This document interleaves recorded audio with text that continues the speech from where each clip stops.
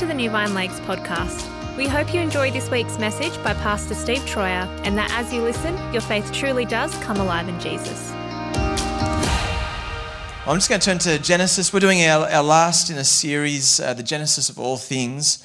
And glad that you're with us. And if you've been a part of this series over the last number of weeks, it's been a lot of fun actually just going through the origin stories of what God was doing both in a people, but then also the origin of man. And each of us created in the image of God, but then also that when sin entered the world, that there was such a great cost that corruption came into the world. And God gave really a redeeming aspect to that situation through Noah. And then also we centered on last week on Abraham and what God did in him, establishing him in a promise that he had for him. Today we're going to move forward into a story that's 2 generations on. It's Jacob's story. And so if you have your Bibles, you can turn with me to Genesis. I think we're going to be looking at chapter 28 to start off with, and then we're going to be moving through from there. But in this particular story, I want you to pick up on just the depths of despair that Jacob went through before he actually saw God come and encounter him in a way that was just completely beyond what he ever had thought would be possible. And in this story is, if I could just premise it, something that Jack had said earlier. I'm so glad that you brought that word before, Jack, around how those who are in fear or in despair, God meets you where you're at. Jacob's story this morning, if that is you this morning, if you recognize that that is you this morning, you're going to be encouraged this morning because God wants to minister to you in your story. So I'm just going to pray and then we're going to get into this story. So let's just pause for a moment. Father God, we thank you so much that you write our stories, that you are the one, Lord God, who comes before us. You are the one who has blessed us through Jesus' name. Father God, we just recognize that for any of us who find ourselves at the end of ourselves or find ourselves in a place where we wonder, where are you in the midst? Father God, we ask that this morning that there would be encounters of your Holy Spirit upon each one here. No matter how long they've been walking with you or how soon that might have been, Father God, we ask that there would be an outpouring of your Spirit upon your people. All those who agree said, Amen. Okay, Jacob. Jacob was a twin. Was not an identical twin. His brother Esau was as hairy as an Ewok.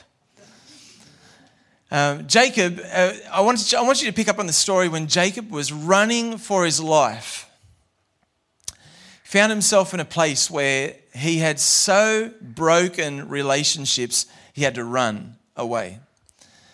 In fact, he had 2 things going on at the time. One was his mum had said to him, go to my country land, which was in the east, across the Jordan, find yourself a wife amongst my people, and then come back. So he was going with his mother's instructions, looking for a wife, but at the same time he could not stay where he was because things had been so broken that he found himself in a place of, God, I don't know what to do. I've got to leave. I've got to run. And he had to run because his brother Esau wanted to murder him. That's how bad it got. You see, Jacob had actually cheated his brother Esau for the blessing. A blessing that was normally pronounced upon the eldest. He had taken advantage of his father being poor in eyesight. He ended up going in and saying of himself that he was Esau and received the blessing that Esau was due to get. That blessing was one that carried on the same line of Abraham and then also Isaac, his father, and then was now carried on and passed on, this time to Jacob when it was meant for Esau. Before that, he had also taken advantage of his brother Esau in the way that his brother was famished. He had come in one evening being very hungry, And so Jacob thought, I'm going to barter this situation and get his birthright. Now these two, they're born at the same day, like they're twins. You would think the birthright would be for both of them, but it was due Esau. A birthright was an inheritance that was double the inheritance of the next kids. And so Esau carried that, but he gave that over. And Jacob was warring after this. He was contending for it. In fact, when it came to the blessing, again, Jacob's thinking, I'm a twin. I'm part of this scenario. It's due me also. When he was in his mother's womb, his mother says that, Rebecca says that her womb was, or the babies within her were jostling and in unrest during her pregnancy. To the point where she asked God, what is going on inside of me? And God responds to her by saying, there are two nations in you. The older will serve the younger. Later on, when they were born, Esau came out first, hairy. And then, surprisingly, as he comes out, here is a hand gripping onto Esau's ankle. Have you ever seen that before? I've never heard of this happening before. Here was Jacob holding on to, like in Superman pose, coming out from, here he was holding on to his older brother Esau. And Jacob, the very name Jacob means grasping at the heel. And he would actually do that again and again and again with his brother Esau, always contending for the first place. Even his father would look to Esau as being his favorite, and his mother would look to him as being her favorite. They actually set up a scenario where Jacob would be vying for first place. And here he is on the run. All he had with him was his staff. Maybe you've been in a place, maybe not so much that you've been in a place where somebody wanted to hunt you down, but you've been in a place where you've despaired what would take place next. Maybe you've been in a place where you found yourself knowing that your past has haunted you. And there's things that are trying to catch up with you from your past. Here is Jacob running from his past. All he has is his staff with him, and he runs in haste. Jacob gets as far as he can go towards the northeast, and the sun sets, and eventually he ends up just having to find a stone. He uses the stone as a pillow. Don't know if you've used a stone before as a pillow, but he did. And he laid down, he fell into a deep sleep, and in the deep sleep he has a dream from God. Now, this is the first dream he's ever had from God. He had heard of encounters that his father had had, Isaac. He had heard of encounters that his grandfather had had, Abraham. He knew the promises that they were given, the promises being, you will have a land of your own, even identifying with a particular land in which he stayed. And then also, you'll become a great nation. Through you will become many descendants. You'll be blessed, and you'll be a blessing to many others. He knew that promise, but all of a sudden, he encounters God with a dream. Can I just pause here for a moment? Your kids, for those who are parents, your kids know the promises of God. They need their own encounter. Maybe you're here as an adult or a young adult or a senior youth here this morning, and you're like, I've never had an encounter with God. I know the promises. I know who he is, but there's an encounter that God wants to have with you that's possible through Jesus, God's Son. Here is Jacob. He finds himself at the place where he's the most vulnerable, and that's where God encounters him. Can I just pause here for a moment? Do you know, God wants to encounter you in your most vulnerable place.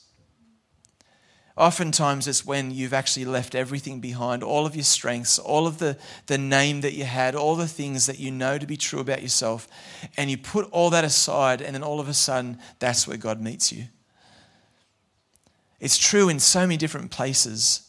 And it's true in coming into the gifting that God has for you. It's true of knowing who He is for you. It's rather than trying to war out and wrestle God for what He has for you, there's this sense of which you lay everything down and then you're ready to receive. I've been in ministry spaces before where, in fact, I had done my knee in a number of years ago, and it needed like a repair on my ACL. And there was a lady in town from Bethel Church, Elizabeth Risling, I think her name is. And she was praying for the sick and had seen a number of people get healed. Even that night we saw a number of people get healed. She came over to pray for my knee, and I began to pray with her. And she goes, hang on a minute, stop praying. This is not your turn to pray. It's my turn. I just want you to receive. What was she doing? She was bringing me to a place where I was ready to receive and laying down all of my strengths. Laying down everything of me contending with God, but just simply being in a place where I was ready to receive. Here's Jacob. He's ready to receive. He has this dream. In the dream, there's a staircase that goes from the earth up to the heavens, and he sees angels ascending and descending up and down the staircase. And he realizes this is a place of God. This is a place where the heavens are opened. And then he sees the Lord at the top of the staircase, and it's the Lord who says to him, I am the God of Abraham, the God of Isaac. And he begins to relay all of the promise that was given to his ancestors. And now he's encountering God for himself. Such a powerful moment. Then he says, as you go, I'll be with you. And I will bring you back to this country land, which was a part of the promise. This country will be yours. Your descendants will fill it. You'll be a blessing, and you'll be a blessing to the nations. In fact, he goes on to say that Jacob, you will be a blessing, and your offspring will be a blessing. Who is the offspring he's speaking of? Well, none other than Jesus. Jesus would become the blessing that we have received blessing from, and that we become a people of blessing through Jesus himself. And so this story matters to us because rooted here is the story of blessing that goes all the way back to Jacob. Jacob, at the end of having this dream, he awakens, and I want to read to you what happens next in we might pick up verse 16 and then 17, which I think we've got verse 17 up on the screen for you, but let me just read to you verse 16 firstly. When Jacob awoke from his sleep, he thought, surely the Lord is in this place, and I was not aware of it. He was afraid and said, how awesome is this place? This is none other than the house of God. This is the gate of heaven. Say gate. This is the gate of heaven. This is interesting, like what he sees, what he ends up saying is true of this place.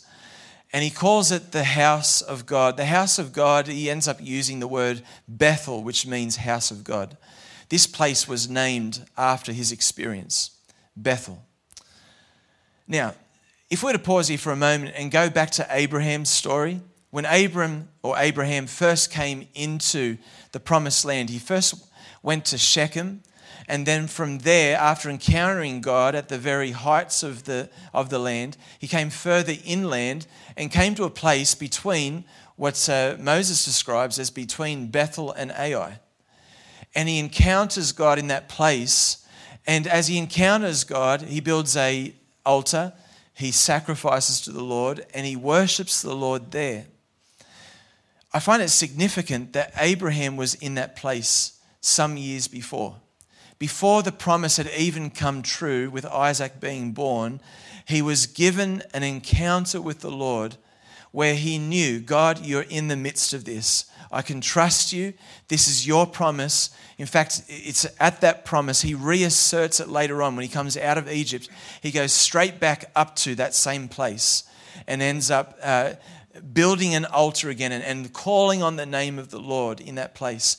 I find it amazing that the generations before become the gateway to the next generation. There's a place over in Wales called Fafaldi Brennan Retreat Centre. A guy by the name of Roy Godwin. Anybody read his book? It's The Grace Outpouring. No, okay, I highly recommend it.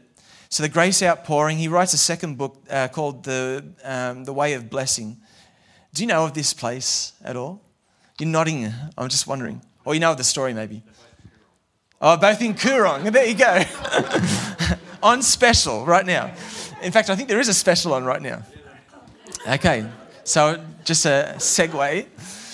Anyway, so this guy, Roy Godwin, he ends up, and I don't want to wreck the story for you. I'd love for you to read it for yourself, but he ends up in this retreat centre, feeling the call of God. I think he had some pastoral or ministerial kind of role before that, and he felt like God had given him a word that he would reach many people, but it was totally opposite the experience, because he realised where God was calling him to was a very unfamiliar place. It's out in the hills, in the country, where not many people go by, and here's this retreat centre, but he feels drawn to it. He knows that God's in it. He feels like, I need to be in this place. So as he begins to pray there, it becomes a house of prayer, and he realises that actually this house, this retreat centre, has actually had a history of being a house of prayer over Wales. And so slowly but surely, God begins to draw people to this retreat centre. People would be driving past in the country, see this winding road up to the retreat centre, and think to themselves, I don't know what that place is, but I know I need to go and check it out. So they drive up there, and they would find themselves connecting with Roy. Roy would say, come in, I want to hear your story. He'd offer them a cup of tea. And then afterwards, they'd go for a walk, and he'd show them the grounds and eventually take them to the chapel. And oftentimes when he took them into the chapel, he would ask, it's in our custom here to bless people. Can I give you a blessing? And then he'd pray over them, and they would have this incredible encounter many times, or healings, or God would just meet them in the place. It got so thick with the presence of God that when people would walk into the chapel, he wouldn't even have to ask them after a time, would you like a blessing? They'd just fall straight on their knees. God, I had no idea you were real. God, I didn't realize that these things upset you. God, I need forgiveness. And they would just start to have this encounter with the Holy Spirit who is in that place. Who would love to have a house like that? So here was this generations. He goes back to the history of this retreat centre. And in fact, this place was one of the epicenters of the Welsh revival. And he realised, God, there are generations that have gone before. Don't discount your encounter with God right now can be the gateway to what others receive generations on from now. Isn't that exciting? You can become a gateway. Church, we can become a gateway church. Where the Spirit of God, people walk in the doors and they're like, what's happening here? I don't know why I'm here. I just feel like I need to be here. People who come in and all of a sudden they encounter God with tears, with an awe of God, and all of a sudden they realize God's in this place. Here is Jacob. He doesn't have anything to offer God. All he has is his staff. He has this dream and he realizes this is the gateway to heaven. This has to be the house of God. Well, we're going to fast forward through the next part of the story, because he ends up over the Jordan River into the eastern regions. He ends up in a town called Haran, which is where, if you remember, Abram's dad settled, Terah. And then also some of Abraham's brothers and so on also stayed there. So Nahor, his brother, and all of his family line, which Rebekah, Isaac's wife, was also from. And so he goes there and he falls in love with a lady called Rachel. Can I hear an ah? And he's so infatuated by her that and taken by her that he says to her dad, Laban, I'll work for you for 7 years in order to have the hand of your daughter in marriage. Can you imagine that? 7 years. And the record of this is that Moses says it was like a few days to him because he was so in love. Isn't that amazing? So anyway, he gets to fast forward to the 7 years, comes to the wedding day, and veiled in front of him is his future wife. And the very next morning when he wakes up, he realizes it's not Rachel next to him. His father-in-law has done a switcheroo on him. and has basically given him his eldest daughter, Leah, and then says, it's not our custom to give away the youngest before the eldest has been married. And so he ends up married to the eldest, Leah, and then still in love with Rachel, seeks for the hand of Rachel. Now, if you've got a messy family, it doesn't get more messy than this, right? Because in this family, something repeats in history, often does. And what happens is, where his father and mother played favourites with his twin. Now here is Leah, even though they're not twins, Leah and Rachel, and his favourite is Rachel. And God sees the hurt that is happening in Leah's life, allows her to fall pregnant. She has first child, second child, third child, while Rachel remains unable to fall pregnant. And she starts to despair because she realizes, I'm unable to give Jacob what he wants. In that place, she decides to sign into the IVF program. In those days, they would get a servant and say, you marry my servant, and it's like an adoption of sorts, and that'll be my child. And that's what she did. It seems strange to us, but IVF would seem strange to them, right? And so she does that. She has children through her servant, and then Leah thinks, I'll do the same. She starts to compete. She gets her servant another IVF program and does the same thing, and more children come, and then finally Rachel has her children, 2 children in all, 12 boys all collected together in a messy home. And God is in the midst of all of this, right? All this time, you see, he could have gotten married and head home again, but in all of this time, he continues on there because the pain of being home is so great. He knows that his brother is home. He knows that all of those things he's not prepared to face yet, his past. But there comes a time when his father-in-law makes life so difficult for him that he realizes the pain here is greater than facing the pain of my past. There comes a time in your life where you realize the pain of right now, of all the decisions that I've made, is greater than the pain of my past, and I need to go face my past. And so Jacob makes his way. There's a lot of things that happen around this. I won't go into it. But he makes his way back home. He gets as far as the threshold of entering into his own country land, and he has another encounter by an angel. And this angel, when he encounters this angel, he says, this has to be the camp of God. Remember the house of God, Bethel, now the camp of God. And we find this in chapter 32. And then he sends word ahead with a messenger or messengers to go and see if Esau, what state he's in. He wants to test the waters. And all that comes back from his messengers is this: Esau is coming to see you in haste, and he's coming with 400 men. His knees begin to knot. His heart sinks. He realizes this does not sound good. This is the kind of thing that happens if they're raising an army against me. And so he despairs. He figures out this is the worst scenario I could think of. And so he works out a way to try and pacify his brother in some way by sending ahead of him gifts that would reach his brother before he got there, and also sending his family ahead of him. Now Jacob is left all alone by himself. Familiar story. You see, when he came with a staff. Now that he's coming back, he sent all of his family ahead of him. Now he's left alone. When you're left alone, all the distractions, all the things that you would normally distract yourself with or try and get away from your past, all of a sudden it comes front and center, and you realize it's right here, I have to face it. And in the same way, Jacob was in that position. In fact, it's only in this position that you'll encounter God.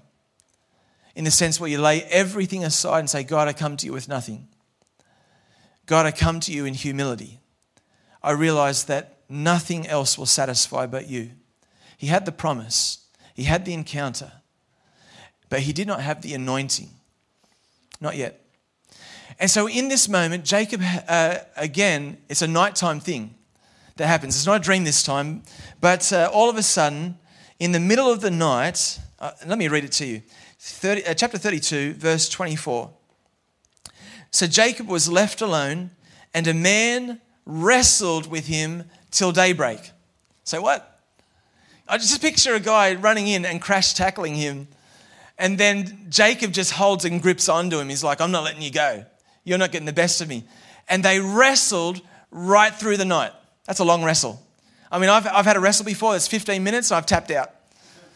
But here is this wrestle right through the night. Who is Jacob?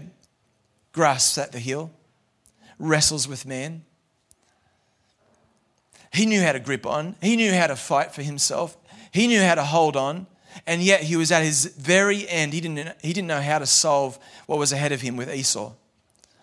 And here he was gripping on. And then when the angel, the man who tackled him, he works out it's an angel because he touches Jacob's hip. His hip socket goes out. And he realizes just with a touch, he's just put my hip socket out. And in great pain, he thinks to himself, if this is an angel, I'm gripping on until I get a blessing. He said, I'm not going to let you go until you bless me. Grimacing through the pain. And so as he's holding on, the angel says to him, tell me, what is your name? My name is Jacob. It's like a revealing source because names meant a lot in those days. I'm the one who grasps onto heels. Oh, okay, that makes a lot of sense. Right? So this is an important moment because the angel says in verse 28, then the man said, your name will no longer be Jacob, but Israel, because you have struggled with God and with humans and have overcome. I've titled this sermon, Overcomers. And Jacob is one of the first of the overcomers. His name is now given as a new name, no longer somebody who grips onto other people, who wrestles things out with man, but now one who has not just wrestled with man, but wrestled with God, struggled with him in order to gain his anointing, his blessing. And here he is, he's spoken of as an overcomer. New name. The whole nation would be known as the nation of overcomers. Isn't that amazing? Your history line through Jesus belongs with the nation of overcomers. You are an overcomer. Tell the person next to you, you're an overcomer. But this overcoming comes with gripping onto Jesus, taking a hold of everything that he has for you. This overcoming doesn't come from your own strength. It doesn't come from your own name. It comes from his name, the great overcomer. You actually become someone who is more than a conqueror. More than a conqueror. Romans 8. He says you become the overcomer in Christ. You overcome your past. Who's grateful for that? You overcome sins. You overcome the things that are in front of you that I guess could be the fear that's in front of you that you don't know how you'll get past that situation or that relationship or those certain circumstances. And so you become an overcomer. Jacob, with this new name, it totally defines him. He's anointed with this. Now he is one who has the promise but also has the anointing of an overcomer. And when he comes into connection now with his brother Esau, Esau very uncharacteristically welcomes him in. And he becomes reconciled with his brother in a way he never thought was possible. He becomes an overcomer. He ends up settling back in the land that he was originally in. And he says to his wives and his children, get rid of all of your idols. Say what? Hang on. So they were carrying idols with them at this time. There were things that they were dualistically, like I serve God and yet I'm also serving an idol. Do you know, we can do that in life where we say, I will just hedge my bets. I think God is who he says he is, but just in case he's not, then I'm going to hold on to some certain things. And he says to his whole family, he leads them to say, it's now time to be all the way in. We're going all the way. And he puts everything behind. And he buries all those idols. They go back to the place of, you guessed it, Bethel. And he ends up calling on the name of the Lord in that place. And it's there that God reasserts what was already spoken to him by the angel. He encounters God, and God says to him, your name is no longer Jacob. Your name is now to be Israel. You're an overcomer. You need to hear this morning, no matter what circumstance you're facing right now, no matter where you find yourself, no matter what your past says of you. And let me tell you, your past can speak so loudly. It can define you if you don't lay it down, because you're an overcomer. Amen? You're an overcomer. No matter what you've found in your past, you're an overcomer. Jesus has become your overcomer. How about you stand? I want to pray for you. Because I really believe that what God wants to do in you is to lead you into an encounter with him where you come to know that your name has been written in Jesus' book of life. It's him that you've come into. You are cloaked with Christ. Amen? And you've become an overcomer in him. Okay, let's pray. You might just like to make this personal for you. I'll just give you a moment. Just lay down at the cross.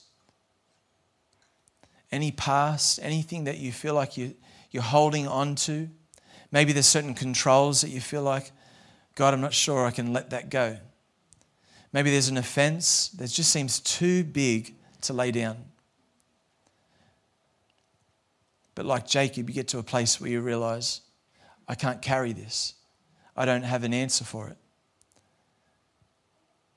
I must have the blessing of God. And so this morning, with hearts pulling on heaven, you can have your own blessing that comes through Jesus. Let's pray. Father God, we ask that for every single person, that there would be a powerful encounter of your Spirit. Father God, where there are those, Lord God, who are laying things down right now, and they recognize you are the giver of good gifts. You are the one who meets us in our place. You said, where you are weak, I am strong. And so, Father God, I just declare your strength over each one. Lord God, I just really feel that the past seems to be so heavy, such a difficult thing to work through and to lay down. Lord God, right now, may this be the place that we lay it down in Jesus' name.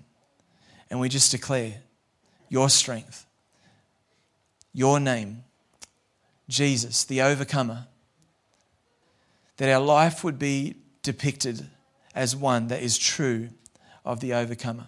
Father God, there's those here this morning that feel there are certain things in their life that if their story was to be told, they'd realize there's things that they just can't get past. Maybe it's shame that seems to be so heavy on them. Everything of their past says that they're rejected, says that they're not worth it. Father God, we just lay that down right now. That's not theirs to carry. We lay it down. Lord God, even sin that seems to be things that we don't know how to get past, and it seems to be so heavy. Something that we've tried in our own strength to wrestle out, but we recognize I can't do it in my own strength. The only way to overcome is to come back into the Spirit in Jesus' name. So Father God, we lay that down right now. And we just declare the name of Jesus over every single person. We declare your blessing over them, that they would be a blessing to others. That Father God, when people come in connection with them, that they would become a gateway of encounter in Jesus' name. Father God, that even as they walk into the supermarket and as they're going down the aisle and they just center their focus on you, that people would all of a sudden around them come into an encounter just like that. So Father God, we ask, would you come minister in and through this church? We declare it, Father God, that you would lead us to be a gateway church, that you'd lead us to be a church of overcomers in the mighty name of Jesus. Amen.